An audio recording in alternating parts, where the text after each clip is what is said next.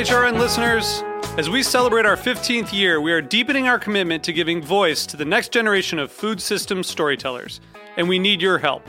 Our internship and fellowship programs help activate new possibilities for underrepresented and underestimated young people through experiential journalism, audio engineering, and production training. Through these unique programs, HRN helps food equity stewards build essential workforce readiness skills that expand their potential and foster economic mobility.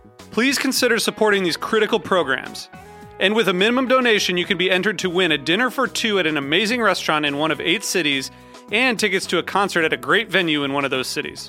We have incredible partners across the country who have donated, as they also share our passion for helping to educate the next generation of food systems storytellers. Check out heritageradionetwork.org/15 to donate and enter to win today. That's heritageradionetwork.org/15 to donate and enter to win today. And make sure you donate before March 31st. Thank you. You're listening to Heritage Radio Network. With more than 30 weekly podcasts, HRN has something for every food lover. Learn more at heritageradionetwork.org. This episode is brought to you by Southern Peanut Growers, committed to making sustainable more attainable for chefs and cooking enthusiasts worldwide. This episode is brought to you by 818 Tequila. Handcrafted, expert approved, with over 20 international blind tasting awards. 818 Tequila, imported by 818 Spirits, Manhasset, New York, 40% alcohol by volume. Drink responsibly.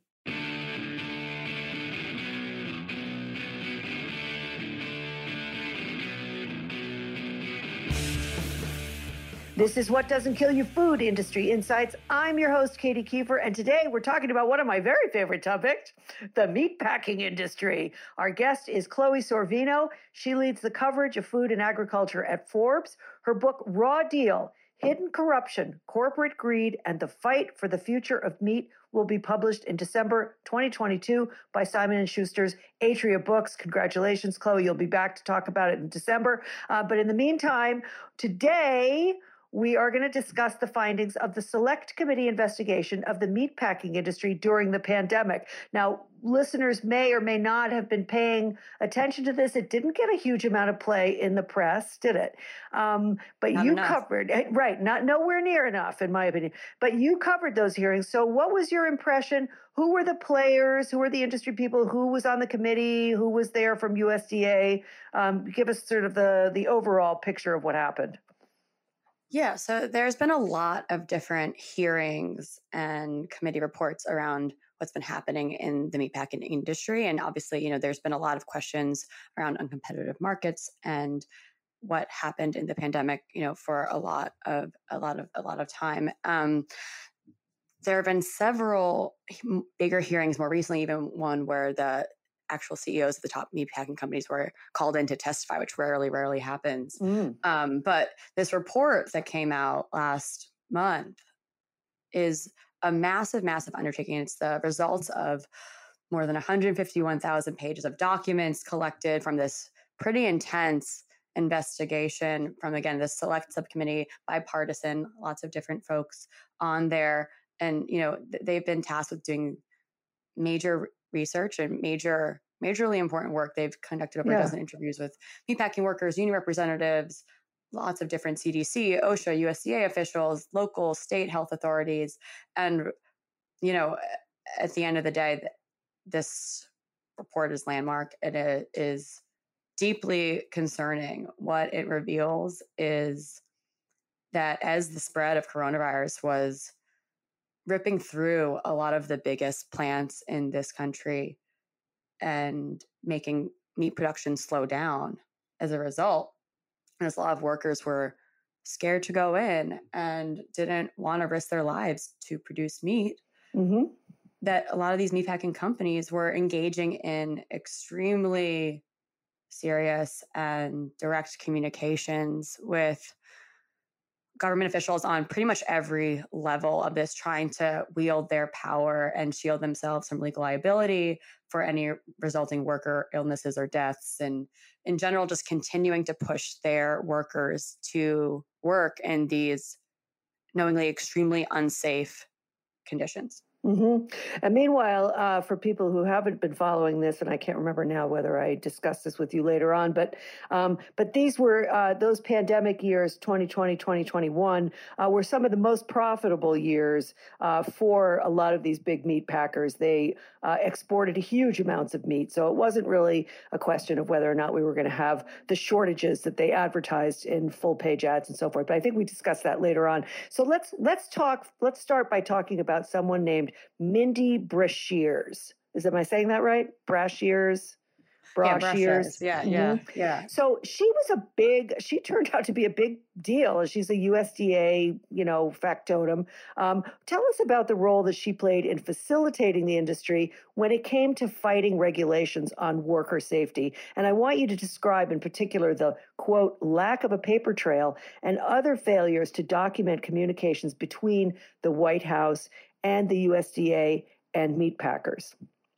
Yeah, so I want to be clear that this coordination and this massive influence campaign that meatpackers were pushing out as the pandemic was having its first initial worst weeks, that they were lobbying everyone from local, state health organizations to, Vice President Pence and, directly. Right. But a lot of what actually was, where the rubber met the road ended up being with this one Undersecretary for Food Safety, Mindy Brashears, who essentially was tasked as the soldier from the Trump administration to commandeer what was happening, take control of it, and just completely bring it out of the normal channels. She did a lot of back channeling with a lot of these different companies, as well as different lobbyists, which, again, this report has crazy emails and reports and different, even, there's even handwriting on reports and edits that were made by some of these companies that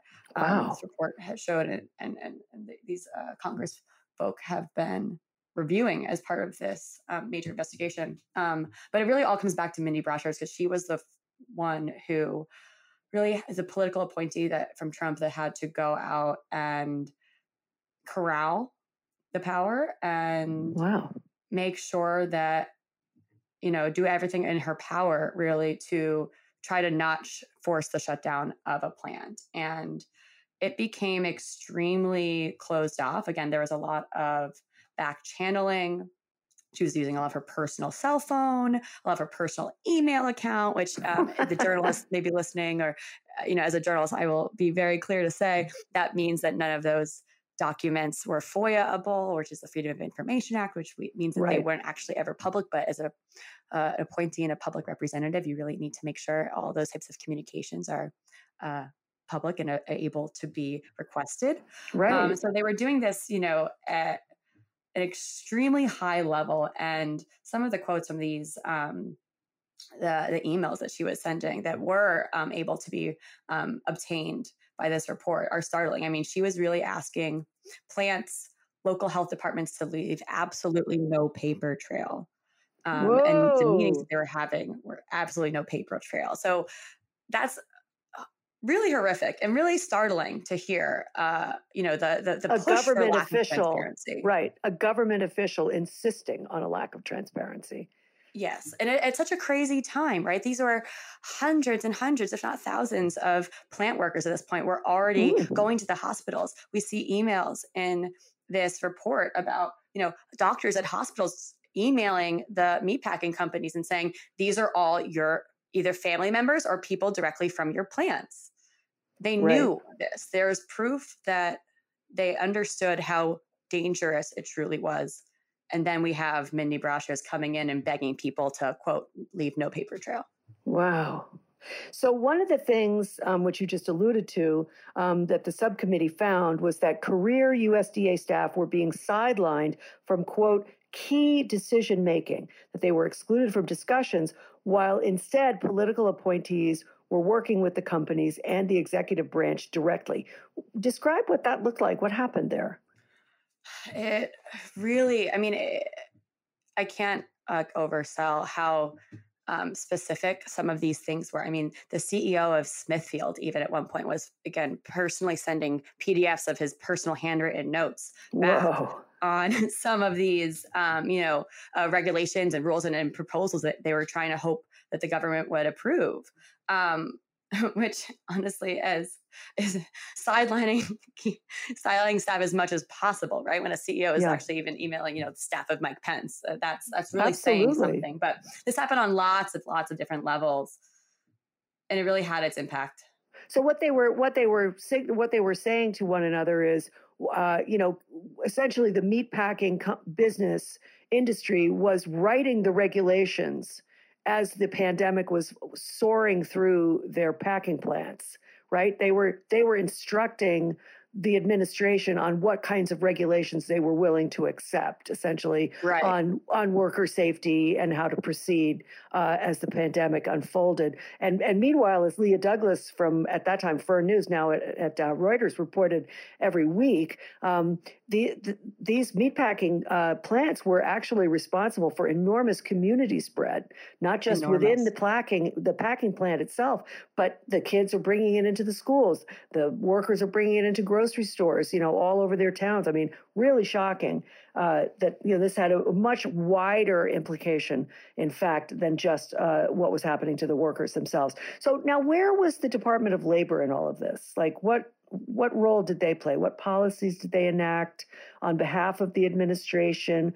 I mean, for instance, there was people no unemployment benefits would be given if a worker quit out of fear, stuff like that. And then there was also,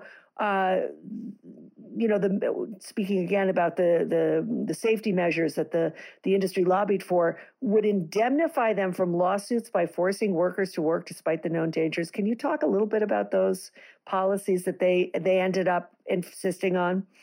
I think that's a huge, huge, huge one. The Department of Labor had a clear role to play here. Yeah. And, as a journalist, I'm not going to say whether or not, I can't speak to, if I personally think they should have done more or not, but, sure, these meatpacking companies were successfully lobbying and successfully getting policies where, as you said, how the industry preferred worker benefit policies to roll out. And they were able to use this intimidation. I think it's important just to call this intimidation. They were able to make workers believe that they were not going to be able to get any unemployment benefits for not showing up, again, in a very dangerous situation. And when OSHA, which is within the Department of Labor, when OSHA eventually did levy fines for very few of the instances, they were tens of thousands of dollars, pretty much a slap on the wrist. Yeah. Essentially nothing else than that. And that's startling. Now, there have been other private lawsuits too from different families and such, but, there was a very clear role for the Department of Labor and OSHA to play here. But more often than not, those OSHA plant inspectors were not going into plants. They were getting sidelined. And above them, these overall policies were happening, which took off the liability for meatpackers, that gave insurance, it made it easier for them to not be able to have insurance claims around any deaths. Mm-hmm. And really just, again, to completely, take the legal liability from any resulting work or illness or death off of the meatpacker, which is pretty wild to think about when you realize that these plants, though, were becoming hotbeds of pandemic outbreaks. So almost so much more than almost any other sector. It was one of the worst sectors. And again, you mentioned Leah Douglas. She's done such amazing work on this and is now at Reuters and continue to do amazing work. And, her piecemeal reporting over the year painted an amazing picture of it. But even more recent data from the government has shown that, the workers and the spread were so much more than we even ever thought.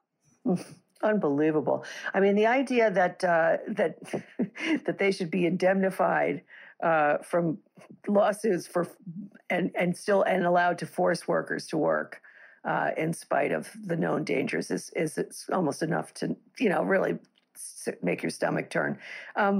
I think there's one more thing, and then we have to take a little short break. But there was a headline that really caught my eye in the reports, and I'm going to quote now. The meatpacking industry, this is a quote, meatpacking industry complained about, quote, pesky state and local health departments that sought to impose science-backed coronavirus precautions in meatpacking plants and tried to obscure worker death counts from these authorities. This was in the report itself. So there appears to have been a very significant effort to suppress inspections and to ignore regulations from the local state and health departments, such as what was described with Foster Farms and the Merced County Department of Public Health out in California. I want you to talk for a second about what happened there. Yeah, I think that quote was one of the headlines for me. Right? Well, oh my Can you God. imagine? Okay, so here's the context of that. I can give you a little more of the context. Yes. So it was on May 22nd, 2020. Again, now by this point, there are thousands of workers who are sick, many that have died, dozens. And an executive at Koch Foods was told a meatpacking industry lobbyist essentially that a temperature screening was all that they should be doing. Now, again, the CDC at this point was recommending 6 feet of space in between workers, dividers, masks, lots more than just a temperature screening. But that lobbyist agreed, and he said in now infamous quote, now to get rid of those pesky health departments. I mean, I think it says it all. These meatpacking companies seem to really wish health departments didn't exist, and especially at this time of pandemic. Yeah, no doubt about it. I mean, the inconvenience, the loss of workers. I mean, the fact is that the meatpacking industry has treated workers like widgets for, decades. I mean, ever since, I like to bring everything back to Reagan and Thatcher. But that is essentially when when all the regulations, basically the gloves came off, industry was suddenly allowed to regulate itself, and unions were busted. So the meatpacking industry, which at one time had been a solid middle class endeavor where a guy could own a house and raise a family and all that on that salary, that all went away. And so the unions being busted, then the meatpacking industry is able to bring in undocumented workers who are primarily the backbone of that workforce.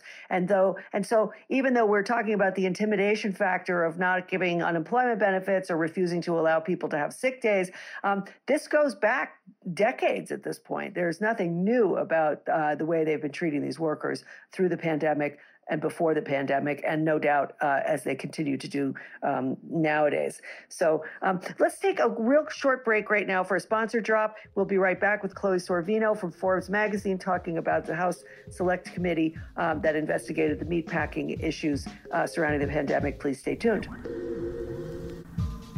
This episode is proudly supported by Southern peanut growers, who are spreading the word about peanut sustainability. As the planet's resources are strained to meet the nutritional needs of its populations, many responsible chefs are doing their part by sourcing local and sustainably raised food. Many are surprised to learn that peanuts are one of the most sustainable plant-based proteins available. Southern peanut growers created the campaign Making Sustainable More Attainable in partnership with award-winning chef Steven Satterfield. Together, they're bringing the sustainability message to chefs nationwide. Whether it's conserving water, minimizing fertilizers, or achieving zero waste, peanuts are a logical choice for your next menu. Southern peanut growers represent farmers across Georgia, Florida, Mississippi, and Alabama. For more information, visit www.peanutbutterlovers.com. This episode is brought to you by 818 Tequila. 818 creates their tequila using traditional methods at a family-owned and operated distillery in Jalisco, Mexico. 818 is created from fully matured blue agave from the Los Altos and Valles regions of tequila. It is then slow-cooked for over 30 hours, extracted using traditional Tahona wheels, distilled twice in copper pot stills, and aged in American and French oak barrels. This process creates the best-tasting, highest-quality tequila possible. Their tequilas have received over 20 blind tasting awards. They strive for excellence in every sip. 818's Blanco is sweet and smooth, with undertones of tropical and citrus fruits. Their Reposado is soft and balanced with notes of caramel and vanilla. Their añejo is elegant and velvety, with crisp herbal notes and a warm vanilla finish. Visit drink818.com to learn more about their tequila and find it near you. 818 Tequila, imported by 818 Spirits, Manhasset, New York, 40% alcohol by volume. Drink responsibly. Okay, so you mentioned the CDC in our last question when we were talking about the pesky regulations. I wanted you to sort of describe a little bit the role of the CDC and specifically the director, Robert Redfield, in allowing. How did it happen that industry was allowed to dictate policy? Where was the role of the CDC in this? Why did they not have more power, shall we say? I guess there's no other way of putting it. And more of a role, an activist role in protecting community spread. Yeah, I think that's the big one. I really do. I mean, where were they? I mean, they had put out this original guidance, right? Yeah. That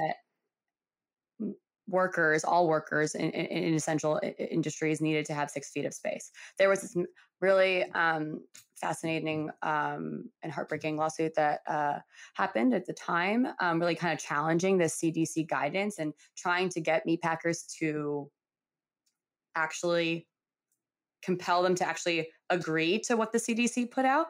But that it pretty much failed miserably. The judge essentially said, defer to the meatpackers, and the CDC was and Robert, the director, former director Robert Redfield, was completely, shut out. I mean, there was a few moments that I can kind of go into here, but I think the takeaway really is that they were overlooked and not empowered to be able to actually enforce what they needed to enforce, which what their science was saying that needed to be enforced. Right. And that is just, Well, they were not allowed to inspect plants. I mean, I'm curious. I know that a lot of the plants, after the first year, once these guidances came out, and the 6 feet of distancing, and they're supposed to be these plate glass or plastic separators between the workers and all that kind of stuff. Which, by the way, and the lack of PPE, which eventually was rectified, as I understood it. But, these were sort of too little, too late. And indeed, in many cases, appeared to really just be window dressing, right? I mean, window dressing. And also, Director Redfield was specifically inserting qualifiers into some of this language. Oh, right. Because he had been persuaded by industry concerns himself. So the words, if feasible, showed up a lot. And it's some of that language that I think a lot of folks believe is why a lot of the plants were actually not able to be shut down for good, or, the 6 feet couldn't be, compelled legally because of that. Oh, really? Essentially, the language that was edited, and this is in the report as well, the language that was edited made it so that the CDC was taking out its own mandatoriness from these recommendations. Mm-hmm. It was giving an out, a loophole. Mm-hmm. Wow. Yes, because if feasible, if the company says, well, I'm afraid that's really not feasible, well, then I guess we just don't have to do that, do we? Right. I mean, that seemed to be how it worked. And even the workers reported, these barriers that were supposed to come up, barely came up past their shoulders, which meant that they were essentially useless. Mm-hmm. I'm not quite sure I don't know what the mindset would be. What is the logic behind that in terms of the industry? Is that cutting costs? So that if an inspector comes in, you see that there's the barriers. They don't maybe notice that they don't actually cause any separation between the workers. I mean, I don't know. It's just the whole thing is so surreal. It is. And I do think I will also point out that the highest number of infection rates that the CDC report later found were in those facilities that didn't have the 6 feet of space in between each workers. It was when there was less. It was less than that, particularly in that big Sioux Falls Smithfield facility, which is where that lawsuit I was referencing earlier was about. It was like the test case.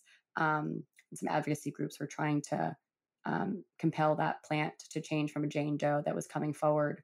And that is a plant where it had some of the worst spread some of the highest rates. Right, right.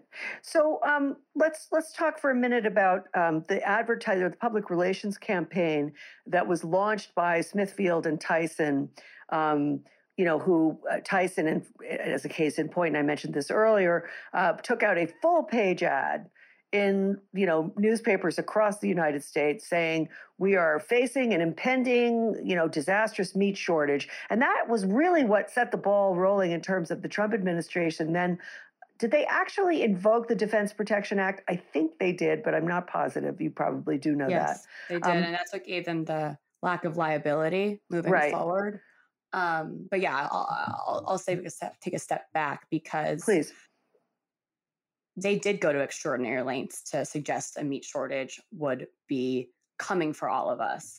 And I will say that I was one of the few reporters who at the time was writing a lot about how that was just simply so far from the truth and very far from reality, specifically because the USDA reports were showing that, inventory and frozen warehouses and freezers essentially across this nation were at an all-time high for a lot of the different types of meat. While, fresh meat was sometimes hard to find because those backups that were happening in plants were making some of that fresh product not happening as quickly, there was still a lot of meat out there, let alone we can take a step back even further and talk about how meat consumption has been rising so much over the past several years to a point where if we all, I think there's just access issues and different distribution issues, but on the whole, meat consumption really has to decrease in terms of climate and a lot of other, major challenges that we face and this food system faces. And so, these CEOs are taking out these big fancy front page ads, full page ads in the New York Times and talking a lot on TV and in some kind of mainstream media about how they were worried that the food system was breaking down. And let me tell you that in this country, that's pretty much the least thing like anyone ever wants. Like people get really mad when there's no meat. Like it just is like meatless Mondays. It causes such fights, but specifically around meat. I mean, you can even look historically. It was an election year, right? 2020 was an election year, and no president, when there's been high meat prices, has pretty much ever won re-election again. And there's been a lot of pretty big moments politically, particularly with different meat shortages being threatened over even this country's history. And that's completely, changed the course of some of our political history. And a big one is in 1947, when there was like some of the highest meat prices at the time, and because of the World War II and the rations and a lot of other things. But the entire Congress pretty much changed out because it was such a massive deal that meat, and there were so many protests happening about meat prices and meat shortages. And so, they really were able to like pick up on those fears and exploit them in a way that, combined with that media blitz, super impactful for like so many people. Like all you really needed for these meat packers was to see, Wendy's is not selling fresh hamburgers right now because they can't get enough fresh beef. And people freaked out. But was that actually the case? No. I mean, the headline that I wrote on April 11th was fears of a meat shortage are rising, but the threat is far less likely. And I continued to beat that drum. Several others did as well. But it was just never rooted in reality. At the same time, though, these CEOs were fear-mongering. And in fact, Smithfield and JPS exported record volume of meat. And I wondered if you could talk a little bit about, how much money they made.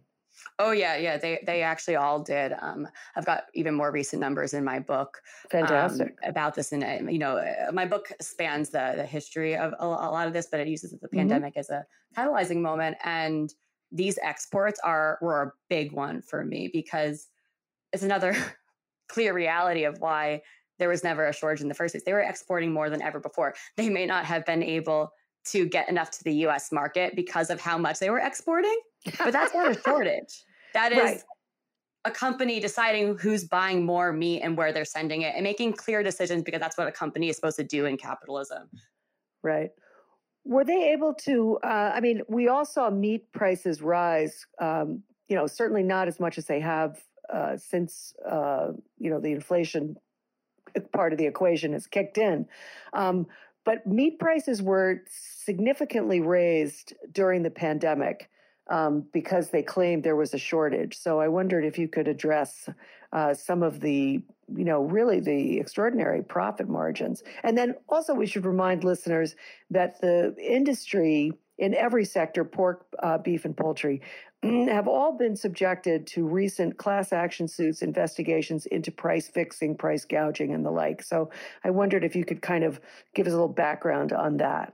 Absolutely. Yes, that's exactly what my book completely focuses on. So again, some of these are a lot of these markets, especially where there are, maybe one or two meat packers in a certain area where producers or farmers or growers are going to be trying to have their livestock or chicken purchased by a company for slaughter. These are uncompetitive markets. These companies often are one or two in a market, and especially particularly in beef, there have been major allegations of collusion and also just more profiteering in beef since 2015. And so again, this is far before the pandemic, and those price fixing lawsuits you mentioned, there are hundreds of them. They're going to be playing out in the courts for years. There's been hundreds of millions of dollars already confirmed in settlements with at least 6 of the 19 meatpacker chicken companies who control the vast majority, 95% of all chicken in America. Right. And so there are these major kind of landmark settlements. There was even a guilty plea from Pilgrim's Pride, the second largest poultry company in the country, which is owned majority backed by JBS. But, taking a step back, this profiteering was happening, particularly in the pandemic. So as the pandemic then hit, all these supply chain delays, fuel prices, inflation starting to happen anyway, and prices started going up a lot. And so the commodity markets, which do set prices for, some of these cash deals that are, when a Tyson buys a cow or cattle on the cash market, they will have to use at least a starting point, or at least a little bit, what the commodity markets are going for. And so those prices were going up. But at the same time, these meat packers have consolidated their power over the past 3 to 5 decades. And because of that, they were able to accumulate those profits more and retain a lot of those profits more. And, over the past few decades, there's been a shift happening where producers make less, meat packers make more, and retailers also control more of that, dollar spent on meat. But I want to go back to the report too here, because yes, please. Tyson, for example, reported net income in 2021 of $3 billion, 2020 of $2 billion. These are record numbers. JBS also reported record profits really significantly and continues to do so. But again, in this report, one of these emails just made me laugh a lot. It made my eyes, and by laugh, I mean my eyes popped out of my head when I read this.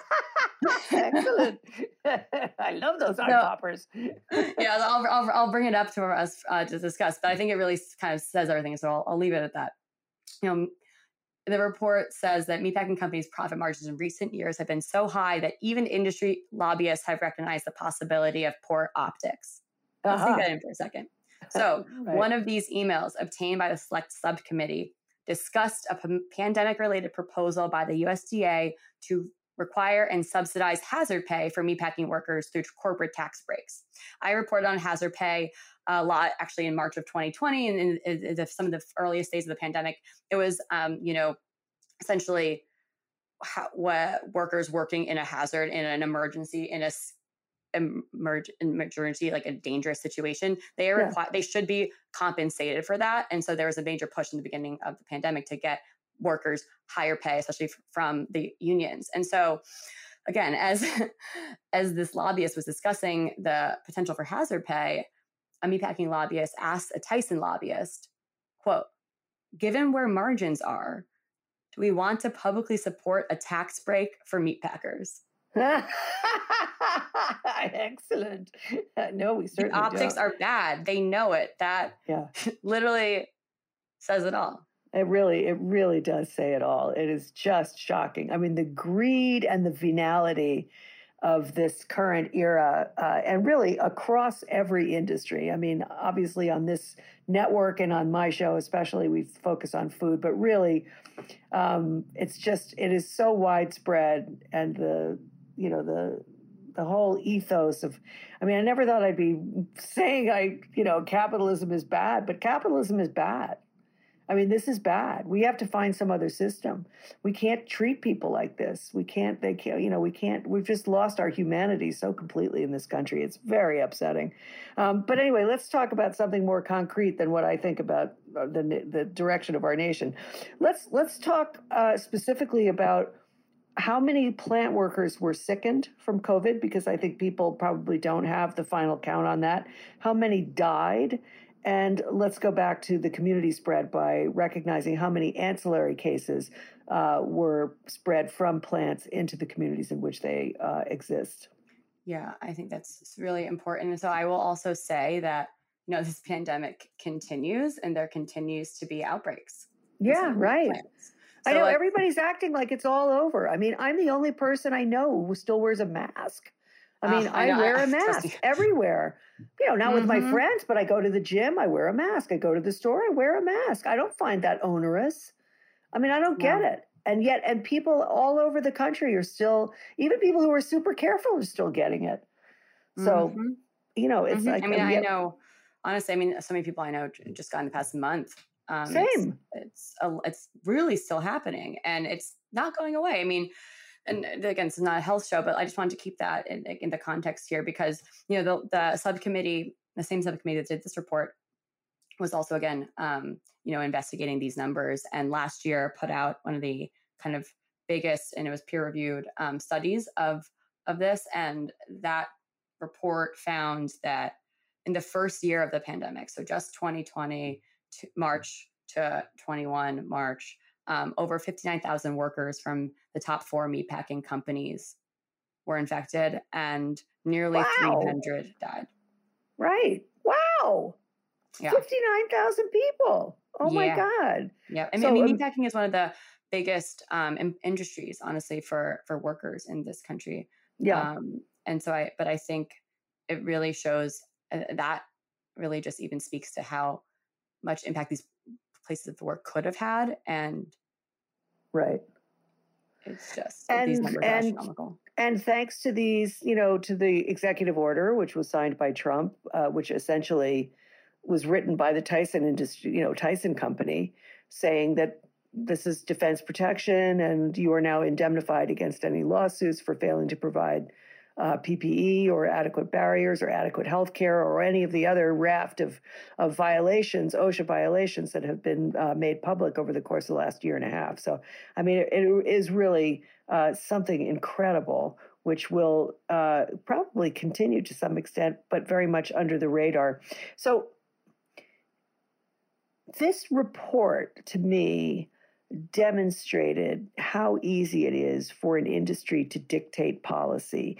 Do you think, like, when you look at the Biden administration and the current iteration of the USDA with Vilsack, are things getting better? Are they the same? What is your take on sort of how the new administration is handling an industry that's, basically rogue, as far as I'm concerned? Are we getting a grip on these people, or is it just business as usual?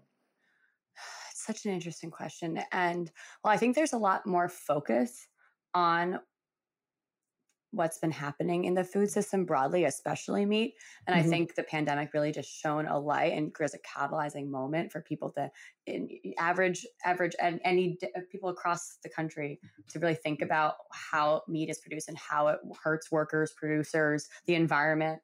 I think this moment of the pandemic really showed that, and it was a crystallizing moment for a lot of people. But at the same time, I think, there's been several, new proposals put out. There's been a lot of different bills. Maybe none of them will actually ever get ratified, but there's been a lot of new subsidies. And I don't have to go into a whole talk about subsidies enough. I don't know if necessarily just subsidizing small meat packers is the answer. I do think there has to be a help from getting the balance of power shifted a bit more. There's certain definitely ways to do that.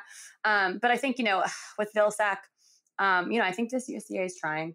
I will say Vilsack was the secretary under Obama and when Biden was with Obama beforehand. And that was during key years of JBS's rise.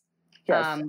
Vilsack was then became a lobbyist for several years for the industrial dairy industry. And I think has some significant ties to industrial agriculture. And, while there are still a lot of appointments to be made, I do think there have been some good strides. I think the nutrition conference that's happening and hunger, I think there's been a hunger crisis in this country for years, if not decades. And I'm happy to see some of that formally starting to be addressed. It's like the first hunger conference is happening since like the Nixon administration. But again, at the same time, I think there's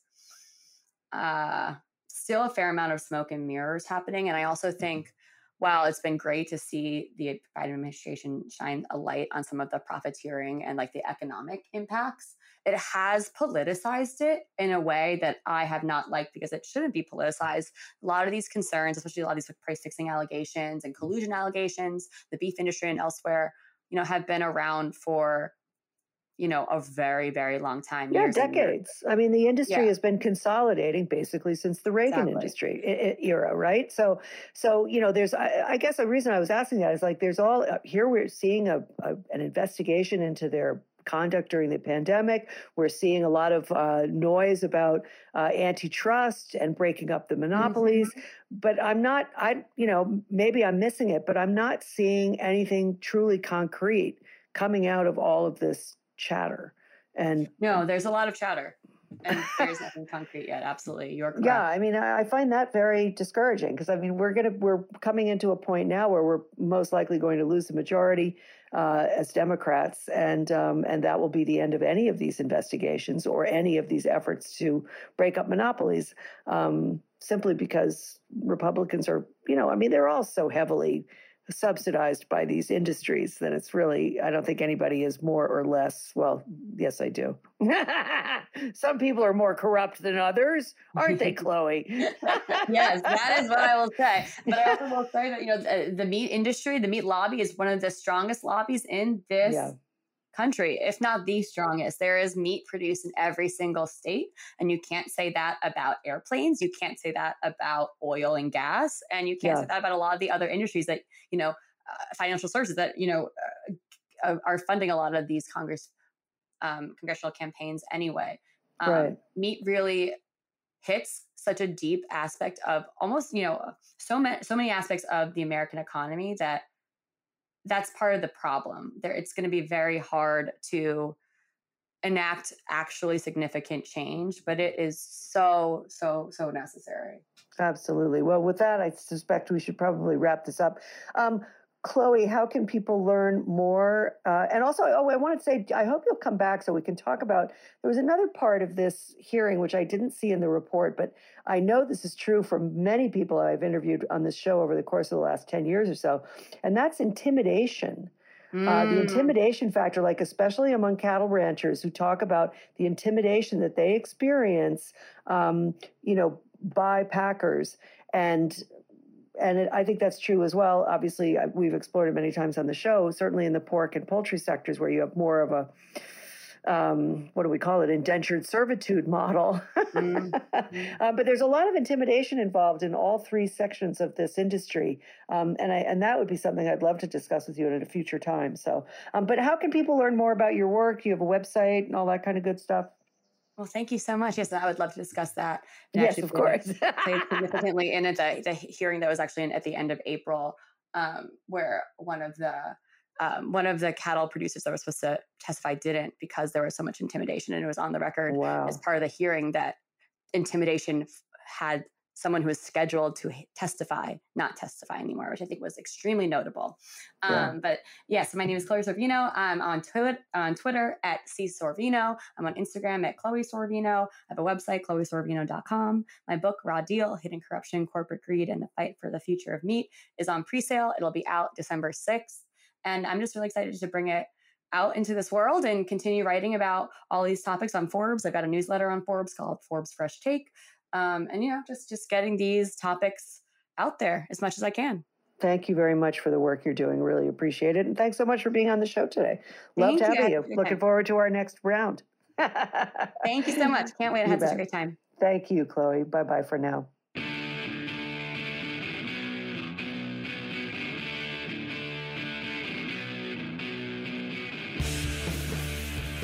What Doesn't Kill You, Food Industry Insights, is powered by Simplecast.